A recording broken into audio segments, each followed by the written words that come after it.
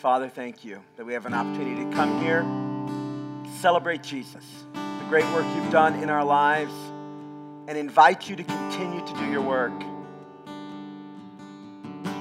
Melt us, mold us, fill us, and use us, Lord. That's our prayer.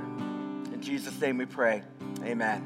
Amen. Man, I'm so glad to see you here today. And my name's Ben. You've caught us on the second week of a sermon series on the Holy Spirit. If you weren't here, I want to take just a moment and kind of catch you up on a couple of guiding principles for this time together. And you can grab your message notes. We'll get to that in just a moment if you'd like to follow along. But here's the challenge when you talk about the Holy Spirit. The challenge is that God gave us the gift of the Holy Spirit to bring unity to the body of Christ. That's one of the primary purposes. It is the Holy Spirit, that's the person of God. It's the Holy Spirit that takes every believer, every man and woman who submitted their life to Christ, and brings them into the family of God. That's the work and the role of the Holy Spirit. The Holy Spirit brings us all in, and the goal is that we would operate as a healthy family. The challenge is that the enemy of your soul, the devil, the liar, Satan, the accuser, whatever you want to call him, the enemy of your soul doesn't want any of the good stuff God wants for you to touch your life. He doesn't want any of the joy that God wants for you to touch your life. He doesn't want any of the blessings that God wants for you to touch your life. He takes joy in spoiling the work of God. So when God gives this gift of the Holy Spirit to help bring unity, one of the primary purposes, to bring unity to the body of Christ, the enemy takes great joy in taking this subject that is so rich and so powerful and so awesome and making us fight about it and argue about it and get stuck with the details about it and then miss the whole flow of what God wants to do. So the challenge in talking about the Holy Spirit is that you bring your own background, you bring your own bias. Some of us bring ignorance, some of us bring knowledge. We bring all that to the table, and sometimes we get stuck talking about it, which is important to talk about. We get stuck learning about it, and it's important to learn about. But really, the Holy Spirit was given to the body of Christ, given to you, to be experienced. Not just learned about. Learned about, yes. Let's be clear. Yes, bad theology about the Holy Spirit can create all kinds of challenges. But the goal of learning about the Holy Spirit is not to have good theology. The goal of learning about the Holy Spirit is to experience what God wants you and I to know and do and feel and say and walk. It's not just head knowledge. It has to penetrate the heart. And for the next few minutes, here's the challenge. I can fill your head. I can give you information. I can show you a scripture. We're going to do that. But what I can't do is I can't make the desire of your heart to be what that song was. That God would take our lives and He would shape us and form us and fill us and use us. I can't do that. In fact, the irony is that today we're talking about the Holy Spirit. I am completely dependent on the Holy Spirit. You're completely dependent on the Holy Spirit to take the information that we talk about today and actually do something powerful in your life with it. That's the truth about all the things of God. You can learn some stuff, but learning was never the goal. Learning was a means to an end, not the end. The learning about God was to know Him, to be infused by Him, to be overwhelmed by Him. That's what that was all about. So today we're going to talk about spiritual gifts. And this is a two-parter. So we're in the middle of a four-part series. And when we talk about spiritual gifts, it's actually going to be two parts of the four. Today I'm going to lay for you a foundation of the spiritual gifts, the biblical foundation. And then next week, we're going to talk about the various gifts and how they function and what they look like and what they might look like even in our congregation here. And man, if there was ever a topic that has divided people, it's this one. Let me tell you a little interesting story. When we started the church, there were about 4 of us at my kitchen table. That's how we started. This September, it will be about 16 years ago that we started Conversations. This September, it will be 15 years ago that we held our first service. For about a year, a bunch of adults, started with 4 at my kitchen table, grew to about 100 adults, plus their kids. About 100 adults met for a year saying, what's this church going to be like? What do we believe? What are the guiding principles? How are we going to be structured for accountability? All that stuff. All that happened. And one of the things that happened, and some of you are in the room, you're here for that season. One of the things that happened, there were a couple of conversations that kept coming up as we were discussing what our church would be like. And here's one of the conversations that came up, and maybe this will surprise you. If you've gone through our membership class, this will not surprise you. Grow, chapter 1. But one of the conversations that came up was, well, what does this church believe about the spiritual gifts? That's an important question. So the Bible has these gifts defined in it in the New Testament. They are the work of the Spirit. They are given as a gift to the church, to the body of Christ. God uses these gifts to do some cool things we're going to talk about today. But what is this church? What are we going to believe? And there are two big camps when it comes to the spiritual gifts. One camp says that largely speaking, the spiritual gifts were for the New Testament times, especially the more elaborate ones and more visible ones, more extreme, if you will. Those were given only for the New Testament time, for the establishment of the church. And when the church was established, those pretty much went away because their work was complete. And then there's another group that says, no. The stuff that's in the New Testament that talks about was for the establishment of the church, got that right, but it was also for the continuing work of the church. So they didn't stop. They actually still function today. So we were discussing this kind of stuff, and we decided before we ever held our very first service that the official position of this church is that we'd be in the second camp. This church believes that, I believe, our leadership believes, everybody who works for here has signed a document saying they agree, all of our board has signed a document saying that they agree, that the spiritual gifts, all of them defined in the New Testament, are still functioning today. Now, how they function is a matter of debate and consideration and cultural concerns and all that. So we're going to talk about that next week. But today I want to build a foundation, not for why we believe that. That's established. I want to build a foundation biblically for what the spiritual gifts are and what they do in the life of a believer. Because you may not know this, but when you gave your life to Christ, if you're a believer today, when you gave your life to Christ, an incredible series of events happened to you.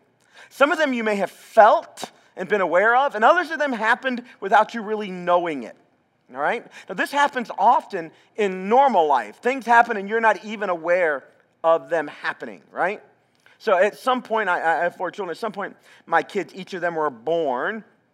And how aware of that process they were, I don't know. They each made a big fuss coming into the world.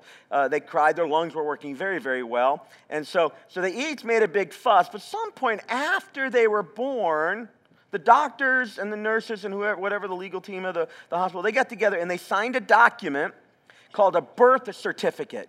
And it identified the date, the time, the place that this child was born. And my kids weren't even aware that that happened. They weren't even aware that that happened. But at some point later, we wanted to do some traveling. My wife had an opportunity to go to the Philippines. We had an opportunity to go with her. And we needed to pull out those birth certificates that had happened at some point in the past in order to get their travel documents, in order to get their passports. And my kids had never even laid eyes on their own birth certificates, but that event had happened, that thing had happened on their behalf. It identified something that occurred, but it wasn't until much later that they understood the power of that document active in their lives as they were proven to be United States citizens, were allowed to travel out, and more importantly, to return back to their homeland. That metaphor there, that happens a lot in spiritual life. When you gave your life to Christ and you became a child of God, a son or daughter of the King, a lot of things happened to you. Last week we talked about the Holy Spirit's role in 4 big things. The Holy Spirit's role in regenerating you. That is giving you a new birth. Jesus' words about this were that you had to be born again. So you were spiritually dead, but you are now by the Spirit made alive in Christ. You are regenerated. That happened to you. You may not have known that's what that was called. You may have felt something, you may not have felt something, but when you gave your life to Christ, instantly, in a moment, you were changed from spiritually dead to spiritually alive. You were born. That's the work of the Holy Spirit, taking what Jesus has done on the cross and the resurrection and applying its power to your life. It didn't happen because of anything you did. It only happened by grace. And then the Holy Spirit, we said last week, baptized you into the family of God. There's a spirit baptism that happens the moment you come to Christ. And we're going to do another type of baptism in second service. We have 4 folks getting baptized today right here in this. I don't know why. I guess first service, I don't know what's wrong, but nobody wants to get baptized in first service. I don't know if second service is more spiritual. I don't know if it's a more optimum lunchtime. I don't know what it is. I don't know what it is. But there's 4 people getting baptized second service. That's a different kind of baptism, but the metaphor is the same. These people are going to go under the water, submerged, covered over, filled up with water, symbolizing the grace of God that's washing over them, the power of God that's washing over them.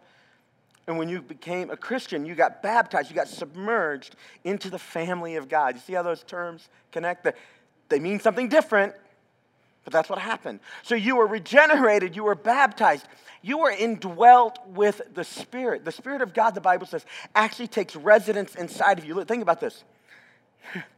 That Jesus said to his disciples, it's good that I go away, because if I don't go away, the Spirit, the Comforter, the Advocate cannot come. Here's what Jesus was saying in kind of modern day parlance.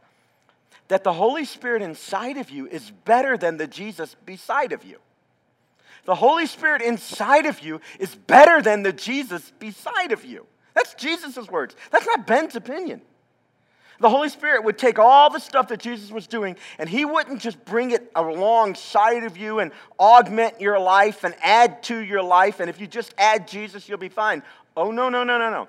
What would happen is the Holy Spirit would actually take the work of Jesus and put it inside of you, so that from inside of you, life can begin. Not just around you, but inside of you. So the Holy Spirit regenerates, he baptizes, he indwells, and then we talked last week about him sealing us. He actually puts a stamp in the ancient world, a wax seal over the letter, imprinted with the signet ring of the authority of the letter. You've been sealed by the Holy Spirit for the purposes of God. All of that happened. All of it happened when you gave your life to Christ. You may not have been aware of that. Something else happened, though. When you gave your life to Christ, God, by his Spirit, the Holy Spirit, activated spiritual gifts into your life. Spiritual abilities, spiritual proclivities, spiritual understandings that, as they took form, would enable you to not just be the recipient of gifts. Oh, that would be awesome by itself. No, no, no. It would actually enable you to use these gifts in the world in which you live. These gifts would show up in your family. These giftings would show up in the church family. These giftings would show up perhaps in your career, in your life, in your everyday walk. When you gave your life to Christ, activated into you, placed into you by the Holy Spirit, they're spiritual gifts, they're gifts of the Holy Spirit, placed into you were abilities and competencies and proclivities that would benefit your life for the rest of your life. It's one of the most amazing things that happens. And we don't talk about this enough. I mean, we do in our Grow experiences. We talk about the fact that God has shaped you and put into you spiritual gifts. So you haven't gone through that class, perhaps. This is the right thing to do. So, you know, that's why we do these Grow things, so you can understand the deeper things of God. But in this message series, I wanted to awaken in you, I hope. I wanted to make you aware, I hope, of what happened to you on that day. And for some of you, this is a bit of review. And here's going to be your challenge if it's a bit of review. The challenge for you is not necessarily to learn new information. The challenge for you today is to ask yourself a simple question. Am I using the gifts that God gave me in the way that God meant for me to use them?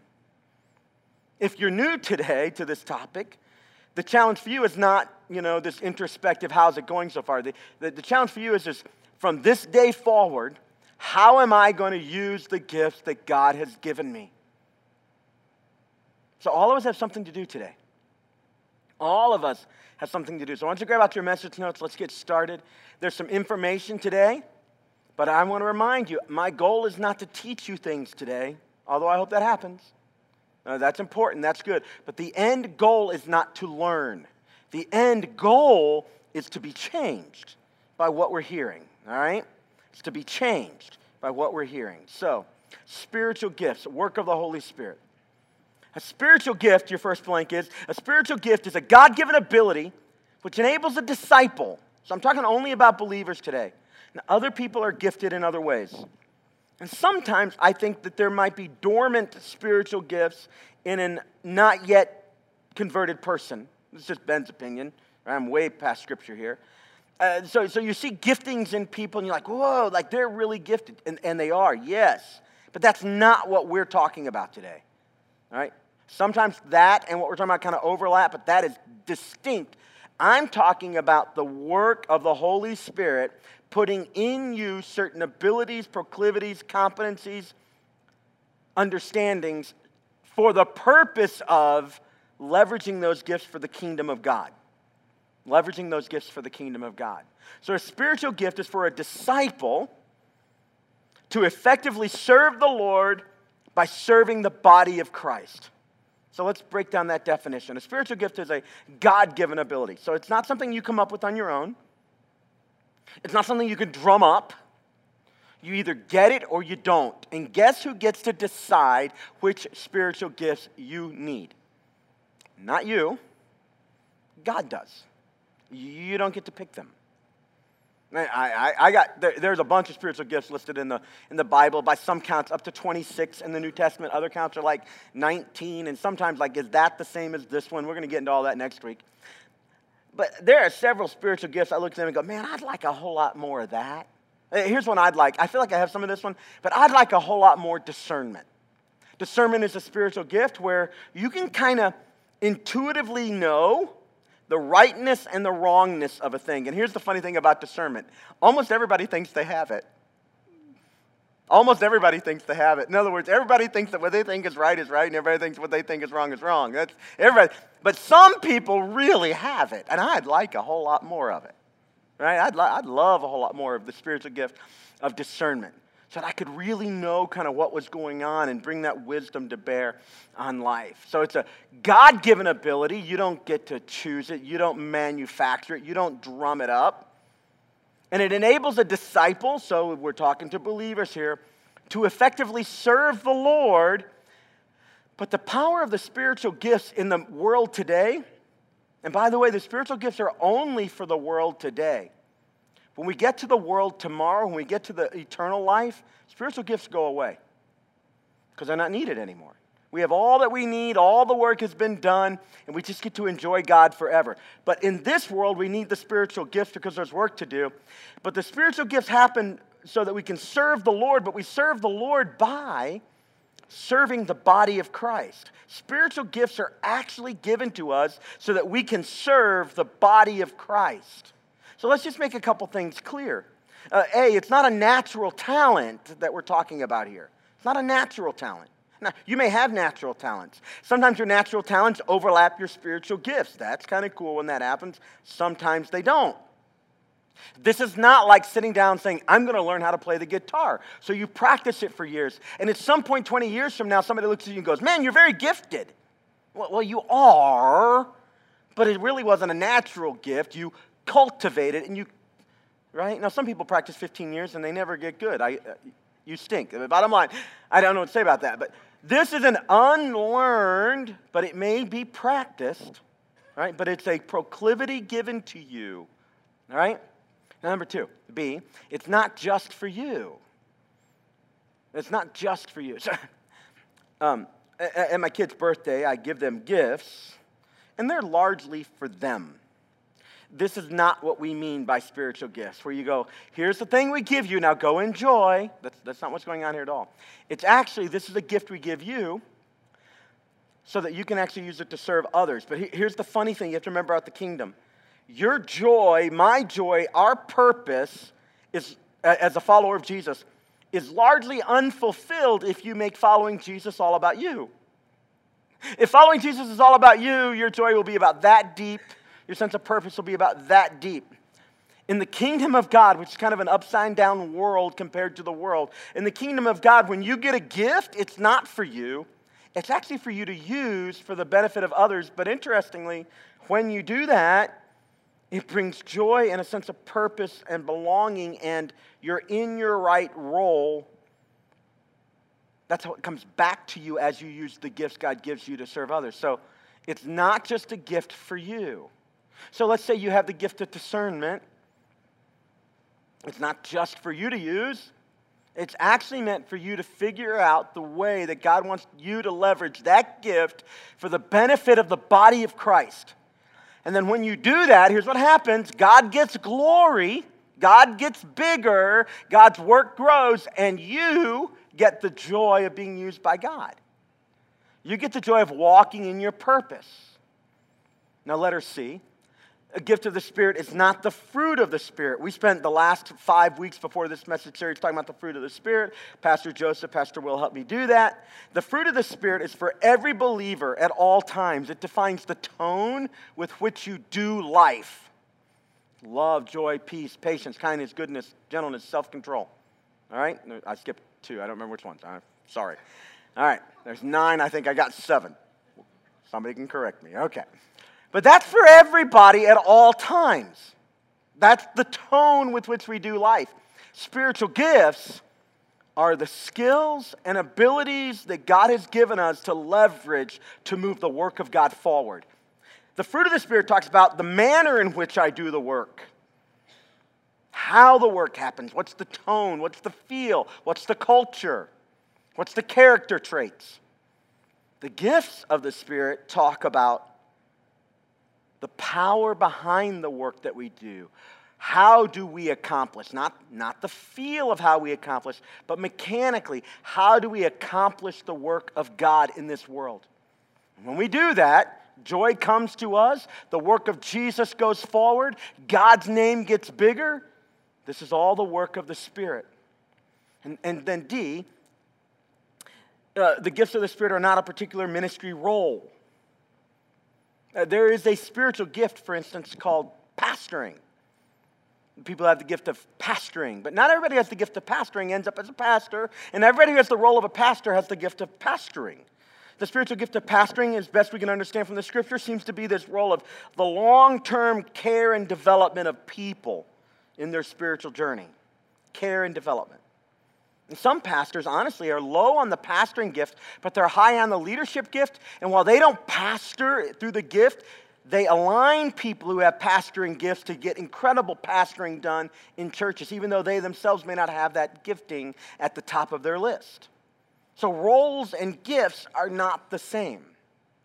So a spiritual gift is a God-given ability for disciples to effectively serve the Lord by serving the body of Christ. Number 2, every disciple has been given at least one gift.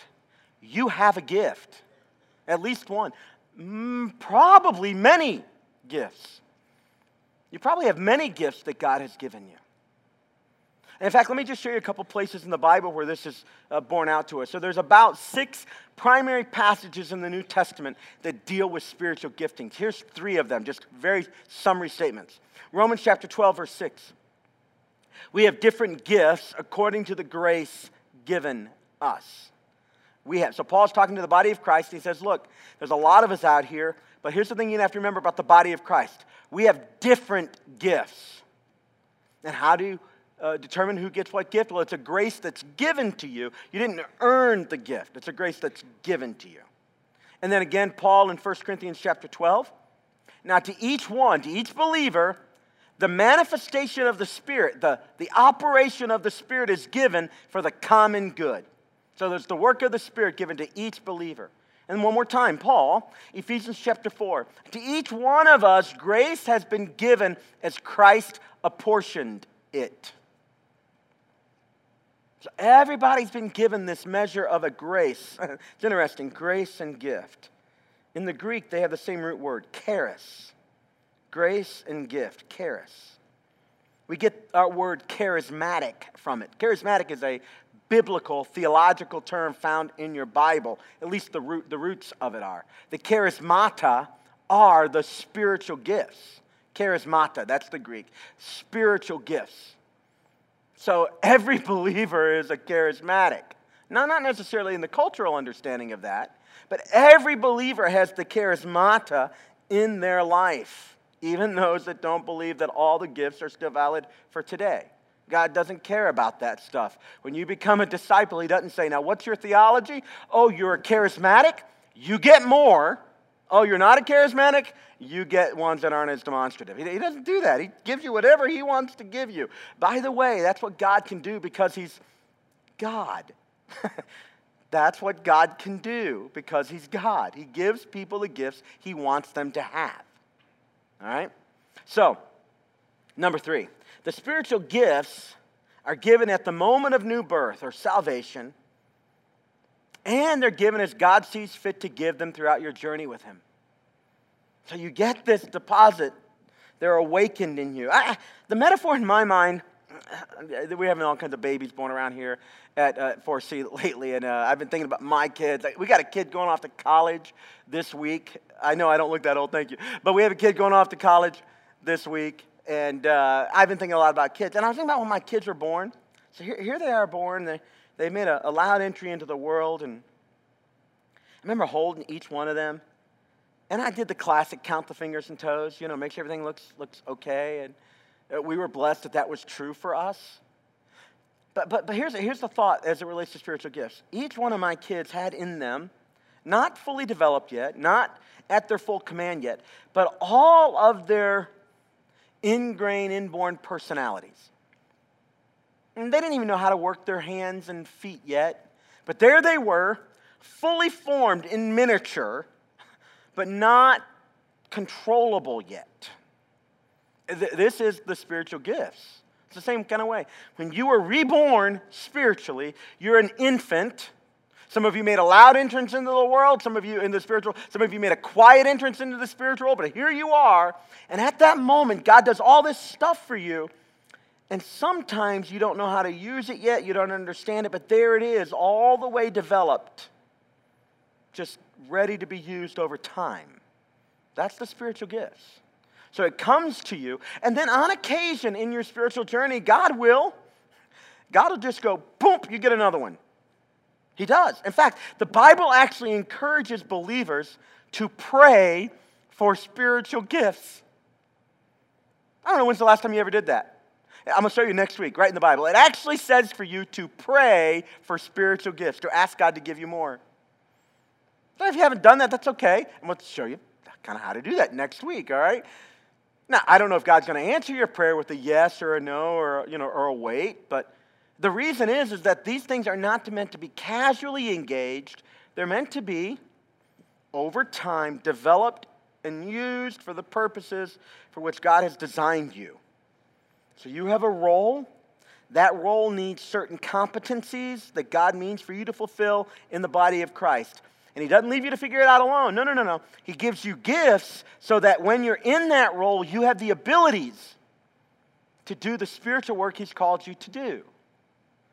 And sometimes we execute with incredible precision our spiritual gifts, and sometimes we execute them very poorly. And it's almost like some of us are stuck in kind of an adolescent, awkward stage spiritually. That's okay. That's all part of spiritual growth. Some of the gifts I have today have been sharpened and honed, practiced over years. But man, if you could have seen me when I first started in ministry, the truth is it's just almost embarrassing. Some of the things that with good heart and full sincerity and genuine humility I attempted, and it was like I'm a middle schooler trying to figure out what to do on the dance floor. Just awkward. And because of that, here's what happens for a lot of us. We stand like a wallflower at the middle school dance. Because, only the ones who get it are out there doing the thing. But that's not at all God's heart for you with spiritual life. He gave you these gifts to learn, to grow, to develop in so that you have your comfortable place, your place of purpose and strength, the joy that comes from being in your role and doing what God has called you to do. All right, so you're empowered by God. You're empowered by God. The spiritual gifts are given at the moment of new birth, and then in the next statement, you're empowered in your God-given role in the body of Christ. This is what the spiritual gifts do. You're empowered there. Acts chapter 1, verse 8. Look at what the Bible says. Jesus is talking here. He says, "But you will receive power when the Holy Spirit comes on you, and you will be my witnesses in Jerusalem and in all Judea and Samaria and to the ends of the earth." You're going to receive power. That's probably the best word to associate with spiritual gifts. I've been using the word ability, skills, proclivities, but the biblical word is power. When the Holy Spirit comes on you, Jesus said, when you wait for the gift of the Father, When I go away and the better thing comes, that's what he said. I didn't say it. When the better thing comes, you're going to get power. What kind of power? Power to be powerful? No. Not power to be powerful. That's kind of heady. That can be arrogant. You don't get power to be powerful. All right, so you can walk in your power. Yes, but no. You get power. Look at what he says, the phrase. Let's just be biblical. You get power to be my witnesses. The spiritual gifts have something to do with the work of God in the world. And when God gave you gifts when you came to him, he gave you a power to do the work of Jesus in the world, to be witnesses of Jesus. Now, sometimes when people are operating in spiritual gifts, but they haven't really valued the fruit of the Spirit, sometimes the way they operate in spiritual gifts doesn't sound very Jesus-like. The truth is we need both the fruit of the Spirit, the tone, the feel, the character traits, and the power. I mean, nothing worse than a very gifted person who doesn't have much of the mind or the heart of Christ in them. Right, those people can do all kinds of damage. You've seen this on a sports team, haven't you? Like, where you had the most talented person in the world. Like, they were the thing. They were the bomb. They were it. And nobody could stand them. Have you seen it? What's a good coach do? Well, a scared coach who has to meet certain they just let them play. You know what a good coach does? You restrain the expression of the power so that the character traits, so that the team can do the thing. Right? So the Holy Spirit wants to work in our character, in the culture, in the feel of what we do, but he also wants to empower us to do. Both sides are required. It's a power. Interesting, that word power. You'll receive my power. The word there is dunamis. Dunamis in Greek. It's a great word. Do you know what English word we get from that? Dynamite. You'll receive my dynamite to do the work of God. Now, I know dynamite doesn't mean as much to us. We think July 4th. But if you were even alive even 100 years ago, dynamite was the thing you used to move the boulder. Dynamite's how you got rid of the stump. That must have been fun when everybody around the neighborhood was blowing up stumps. Right? I'm from the South. We still do that down there, so I kind of know what I'm talking about. So you'll receive dynamite when the Holy Spirit comes upon you to be my witnesses. That's pretty potent. Pretty potent. Can I tell you something? Without the Holy Spirit, there's really no spiritual work that can get done. You can't and I can't change a human heart. Parents, this is the saddest news. I got to tell you, in one regard. And on the other side of the coin, it's the best news in the world. You can't save your kids. You don't have enough power. You can't. I can't change a single human heart. I can't make a single person who isn't soft to the things of God be soft to the things of God. Now, I can watch my tone, my heart, try to, but even that has limited effect. What happens is the Holy Spirit makes people soft, and sometimes the Holy Spirit will enable me to do something. And when I do it, they'll recognize God in that, and they aren't drawn to me. Here's the irony. They aren't drawn to me. Oh, Ben. No. They're actually drawn to God. That's the power. Because it's not about you and me. It's about him and his work. Now, in letter 5. There are many gifts. Many gifts. Many gifts. The New Testament contains several lists, and I've got 4 passages here, but there are a couple more that relate. Romans 12, there's 1 Corinthians has 2 or 3, depending on how you count them. Ephesians chapter 4, and 1 Peter 4. In fact, I want to look with you, if you don't mind. It won't be up on the screen, but I want to look with you at Romans chapter 12. Romans chapter 12 is one of my favorite passages in the Bible. Paul's talking about spiritual life. But around verse 3 of Romans chapter 12, here's what Paul says. One of the places where the spiritual gifts are listed for us. For by the grace given me, the charis, Paul says, by the charis given me, I say to every one of you, do not think of yourselves more highly than you ought, but rather think with sober judgment in accordance with the measure of faith God has given you. Just as each of us has one body with many members, and these members do not all have the same function, fingers, thumbs, feet, that kind of thing. So in Christ, we who are many form one body, and each member belongs to all the others. We have different gifts, charis, according to the grace given us. If a man's gift is, and here's a couple of the gifts he lists. If a man's gift is prophesying, let him use that gift in proportion to his faith. If it is serving, let him serve. If it is teaching, let him teach. If it's encouraging, let him encourage. If it's contributing to the needs of others, that's a spiritual gift, let him give generously. If it is leadership, let him govern diligently. If it is showing mercy, let him do it cheerfully. And then the next verse, love must be sincere. It's interesting. All through the New Testament and all these passages, you have the charis, the gift, but there is an associated word with it. We've talked about one of them, power, but there's another word that's associated often with the charis, and it's love. Love for the work of God, love for the things of God, love for the people who need to be impacted by the work of God. That is the motivating force behind exercising the gifts. That's what's meant to be. There can come an arrogance with power. Power and arrogance are always cousins. There's a propensity for that. You're susceptible to it. I'm susceptible to it. Wherever you're good at something, it can go to your head. Some people are good at knowledge, and they learn stuff, and they can quote stuff, and they can do Bible verses. And Paul says to those people, be careful, because knowledge will puff you up. I know. I can talk. I can speak. I know what to say. That's heady, man.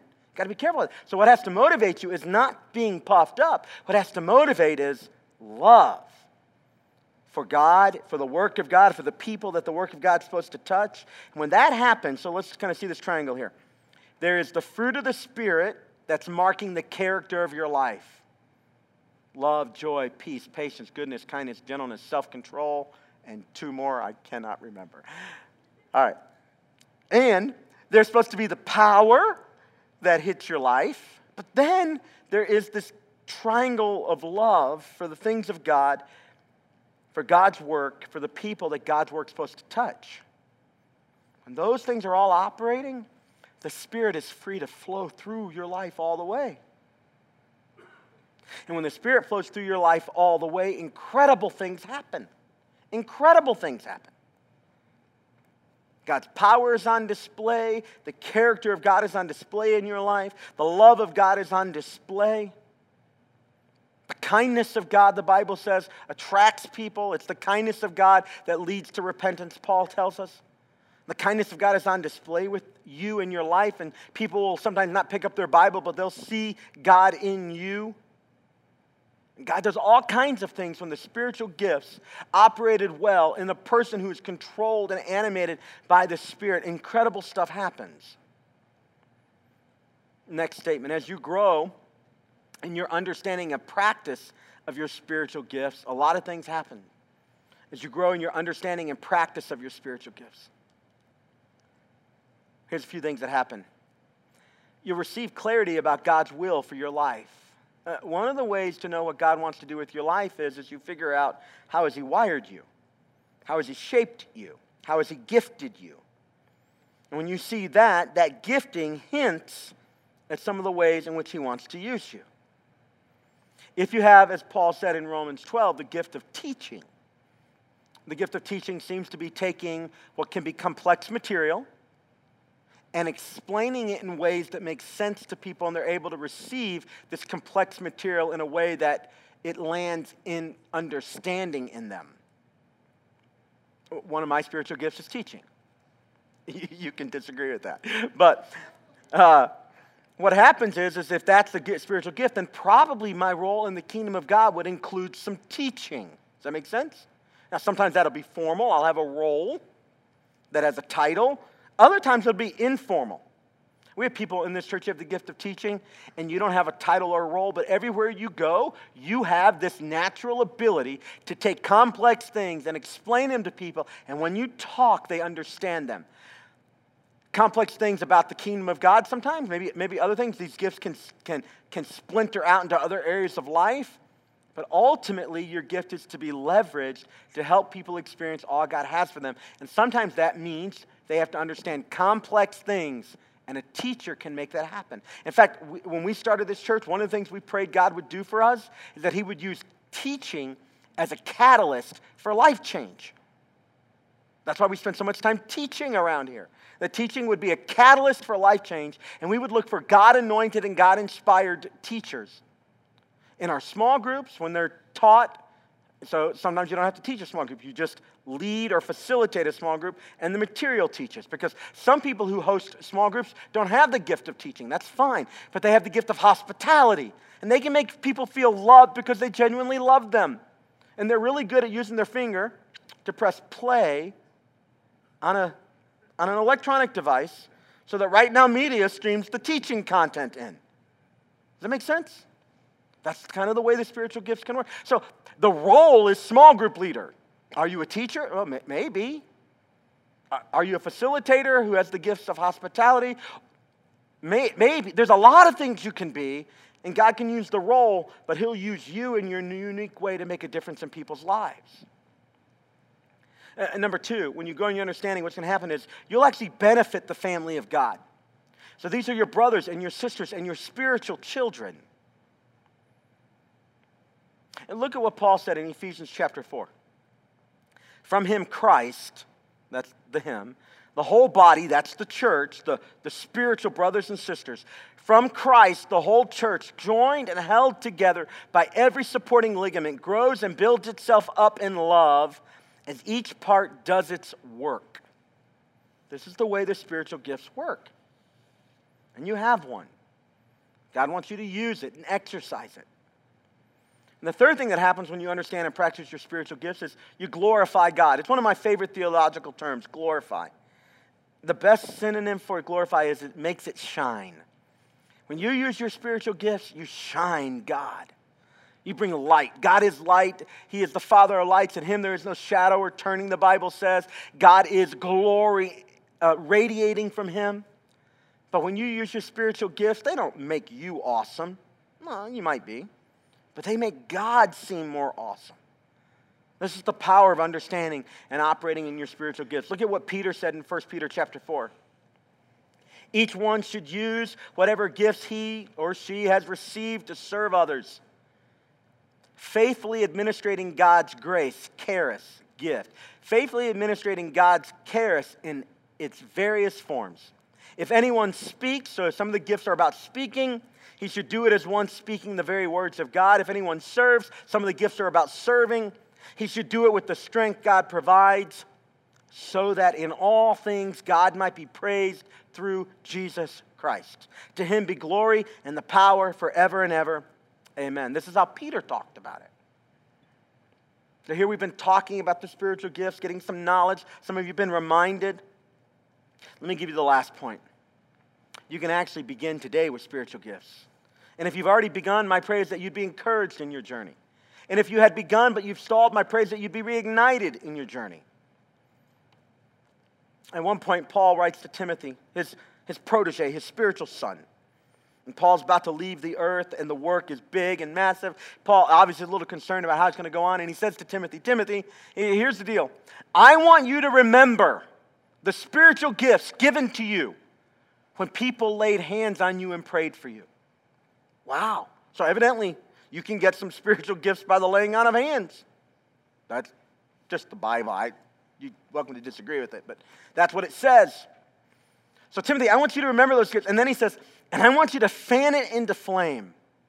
So how many pyromaniacs out here? Yeah, you know what I'm talking about when he says fan it into flame? It's fun stuff. The other night, my kids had a bonfire at the house and a little thing we have. We're in the suburbs, so we have a little thing, right? We don't have bonfires, we have a little thing. And they were building a fire, and there were little embers down there, but it wasn't quite catching, so they had to fan it into flame, right? Put a little breath on it. Put a little, get it going. And when they did, what happens is the extra oxygen, chemical stuff, and the flame gets bigger, right? You fan it into flame.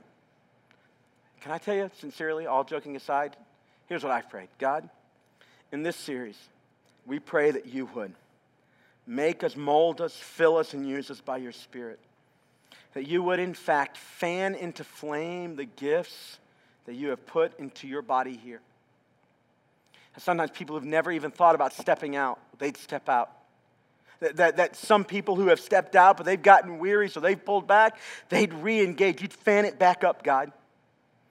And some people who are kind of doing it, you just pour more on them. So let me give you 5 quick ways to do that. You can read if you want to begin in this stuff today. Let me tell you the books. Let me tell you where to start to read. Pick up the book of Acts. Go to Romans 12, 1 Corinthians 12, Ephesians 4, and 1 Peter 4. And just read these passages and just see what the Word of God actually says. You can pray. We kind of did that in that song that we sung, make me, mold me, fill me, use me. Those are prayers, dangerous prayers, by the way, for God to mold and shape you and use you. But you can pray. Here's another set of words you can use. Father, open my eyes and show me where I fit into the body of Christ. Use me, God. You can ask disciples who know you, hey, what do you see in me? What do you see in me that would indicate some ability that God's put into my life? You can become a student of the spiritual gifts. You can attend Grow 3, which is where we kind of explore that stuff. You can do there are all kinds of books about this stuff. Now, there's some stuff out there that's crazy. We'll manage all that next week a little bit. But bottom line is you can grow in your understanding. You can literally put on your learner's hat and say, God, I just want to understand this stuff. But perhaps the best thing you can do is practice. Practice. If you feel like God's given you the gift of teaching, you don't need me to sanction you. You can find a way to use that gift of explaining complex things. Maybe you do that in a kid's class. And maybe you do that in a small group. Maybe you do that over coffee with the person. But find expression for your gifts. Next week, I'm going to share with you some of the more visible gifts, some of those that kind of get some attention, some of the ways that we do that around here. And if you're gifted in that way, the reason we create structures to operating gifts sometimes is to help you grow and practice in that. It'll be a gift to you. And for some of you that aren't as, visibly gifted, like some of your gifts are more hidden, not as obvious initially, I want to empower you as well. So come next week and let's talk about some of the details of how these things work. But today is all about getting your heart moving in the right direction. So I've tried to fill your head, but the whole goal has been to move your heart, to get your heart thinking about, God, how have you wired me? How have you gifted me? How do you want to use me to help other people know and love you more, to make you shine? So I want you to grab out your Connect cards right now, and let's take a couple steps. I've been talking about the spiritual gifts and how that they're for believers, but it's very possible that you're not yet in a relationship with Jesus. And if that's the case, I want to give you a chance right now to change that. The Bible says that if you'll acknowledge what God says about you, that you're a sinner that can't save yourself, that God will save you. He'll take the work that Jesus has done on the cross and in his resurrection, and he'll apply that work to your life. If you want that for yourself, I'd ask you to take the pen, check next step A that says, today I'm making Jesus my Savior and Lord. And in a minute, I'm going to pray with you and give you a chance to do some business with God. God, I am not able to save myself. Would you take the work of Jesus, the Lord of the universe, and apply it to my life, make him the Lord of my life? When that happens, the Bible says you'll be born again. We'd ask you to take the card, put it in the offering bucket, and let us communicate with you this week about what it means to be a child of God. Or next step B, I want to be baptized on August 11th or October 13th. All right? So the next one is October 13th. We're going to baptize people, second service, 4 of them who have committed their lives to Christ. And when that happens, if you want to hang around and see it, if you haven't seen one, it's pretty potent. They go under the water, and when they come up, the first sound they hear is their brothers and sisters celebrating with them the work that God is accomplishing in their life. If you have questions or want to do it, you check the box. That's how you begin. Next step C says, pray this prayer each morning this week. Father, awaken all of your gifts in me and give me opportunities to serve others. Awaken all your gifts in me and give me opportunities to serve others. Next step D says, hey, I'm on a team or I'd like to join one. Please send me information to sign up for the volunteer event. I'm really, really looking forward to celebrating the amazing team that makes it happen around here next Sunday. So sign up for that. You just check the box. We send you all the information. Many of you already have done that. Thank you. This is one of my favorite times of the year where I get to look you in the eyes and say, sincerely, I can't believe that you would partner together like this to do such an amazing thing. Let me show you what God has done.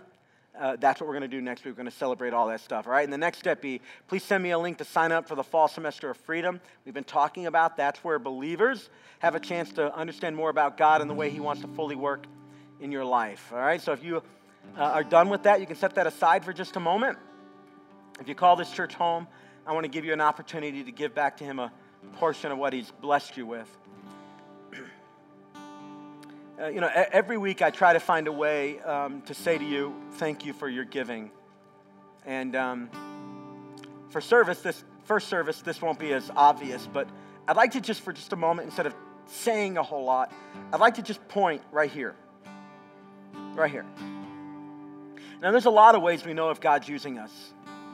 And one of the ways we can count the number of people that come in the building. It's a shallow way, but it's one way. We can count the number of volunteers we have. That's probably a little bit better. People who've actively agreed to work with us and do the work of God around here. But when I think about what's going to happen in this horse trough, that's what this is, you know that, right? When I think about what's going to happen in this horse trough second service, it just melts my heart. It melts my heart.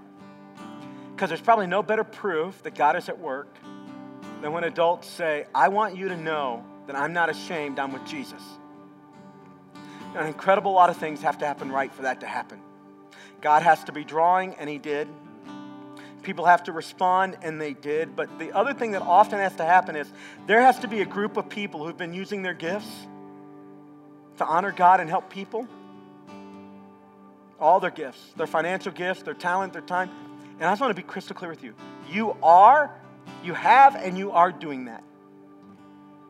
And so today, whether you're in second service or not, we're going to celebrate some of the fruit of your work. And it's one thing for me to say thank you. I know how important that is. But I just want you to know your Heavenly Father is thrilled. He is pleased that we are using our gifts for his glory. And he's blessing it, which means it's not a waste. Your time is not wasted. Your efforts are not wasted. The seeds that you have planted are sprouting and producing fruit. Thank you. From the bottom of my heart, sincerely, God is using us. Let's pray right now. Father, thank you so much for what you're doing in our midst. God, we're just privileged to be a part of it. God, I'm blown away that you would gift us with spiritual gifts. You would give us power. And when we exercise that power, you would be glorified and we'd get joy. So, Father, I pray you'd give us a revival of joy in this place. Joy that comes from serving you and using the gifts you've given us to serve others. Father, I pray that you would fan into flame the gifts that you have given us. For those that are dormant, let them rise up. For those that are yet undiscovered, let them be discovered. For those that are faithfully executing, God, encourage them as they faithfully execute. And Father, now would you take our gifts, our financial gifts that we give? Would you receive them? Would you bless them? Would you multiply them? Would you cause their impact to go far and wide? And Father, as we continue our journey of understanding and knowing the Holy Spirit, I pray, as we sung, that you would make us, mold us, fill us, use us, Lord. Use us for your glory. We pray it in the name of Jesus, the strong and holy Son of God. Amen and amen.